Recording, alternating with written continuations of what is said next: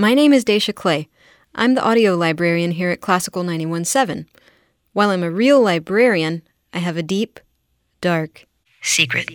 I know very little about classical music. I grew up listening to rock, and I know something about jazz. But when it comes to classical,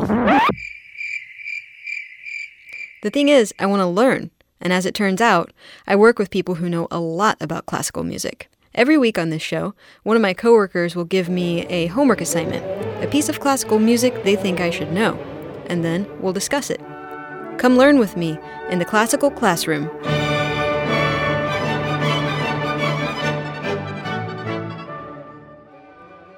This week, Chris Johnson, host of Afternoon Drive, gave me my homework assignment. And Chris, what was my homework assignment? Well, your homework assignment, Miss Clay, was to listen to two very different recordings of the same violin concerto by Antonio Vivaldi. And I purposely picked one that you might have heard before, Autumn, from the Four Seasons. One was with Itzhak Perlman and the Israel Philharmonic, and it was recorded back in the mid-1980s. And then the other one was with the Italian violinist Fabio Biondi and his Baroque ensemble, his Italian Baroque ensemble, Europa Galante, and it was recorded back in 2001. I tend to respond to music emotionally first. Okay. Before anything. Okay. Most of what I listen to because of how, it makes me feel. And when I heard this piece of music, it reminded me of rich people having an outdoor celebration. That was what I thought of immediately.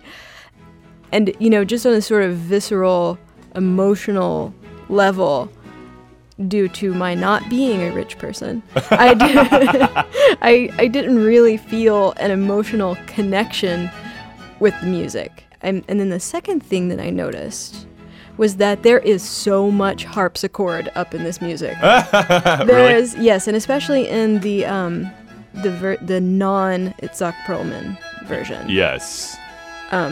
So much harpsichord, and I think that one is a little bit higher pitched too, so it was particularly jangly sounding. Jangly? I'm sure that's the technical term for it.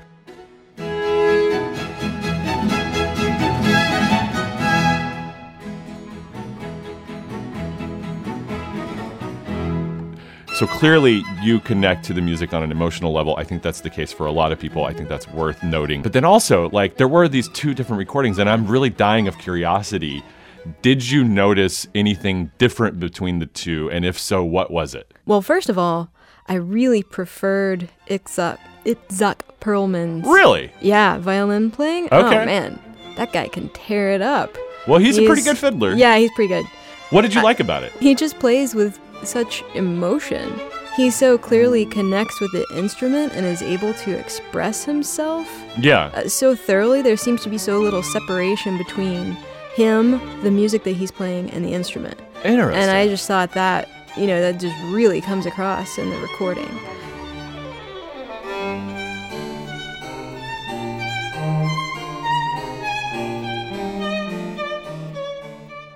The other guy, what was his name? Fabio Biondi.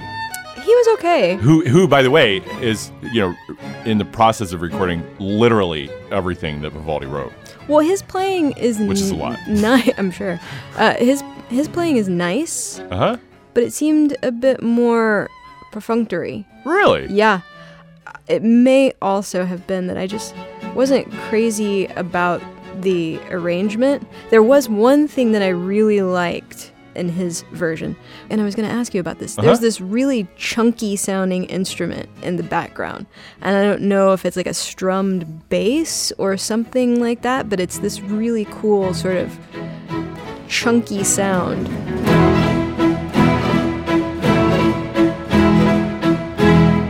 That's actually a combination of several instruments, and there's a fancy word for that in Baroque music. They call that the continuo section. And I won't get into how that developed or whatever, but in Baroque music, there is a group of instruments that they lump together, and they call that the continuo. And it's essentially the bass section of the band, Okay. if you will. And it can include any number of different instruments. In this case, they are using several things. You hear cellos, bass, okay? So cello is the one between your legs. Bass is something like an upright bass, okay? And harpsichord. And in this case, they're using theorbo and or a Baroque guitar. So a Baroque guitar is not unlike a modern classical guitar, you know, with gut strings or nylon strings versus steel strings like, you know, you hear in country music. Yeah. Okay. And then a theorbo is in that guitar family. It's a plucked string instrument. It's very big and unruly, and it's got this big long, what's the word for that? The neck? The neck, yeah. It's got this very long neck and big long strings, and you put all of those things together, and that's what provides the bass section and also the rhythm. So, and it's very different than what you hear in the Perlman recording, because he has essentially a harpsichord, and that's it.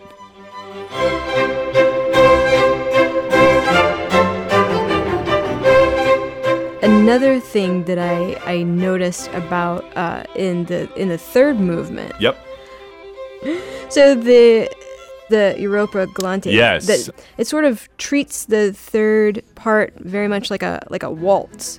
Like it's very bouncy sounding. Yes. You can literally feel Europa Galante sort of going boing, boing, boing over the notes. Well, look, that is why I actually feel the opposite as you do about these recordings.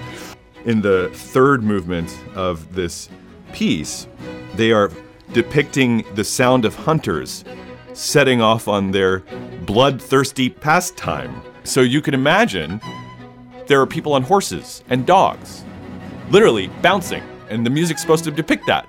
Huh. You know. That's interesting, because the other thing I was going to say that I noticed in their version, and there was a little bit of this in the Israel Orchestra's version as well, but they really oscillate in the forcefulness of tone. Yep. Like there's sort of they get very quiet, and then they kind of like go back up, and they do it over and over. They Is sort that of go, are you saying that about the Europa Galante? Europa Galante. Yes, Does totally.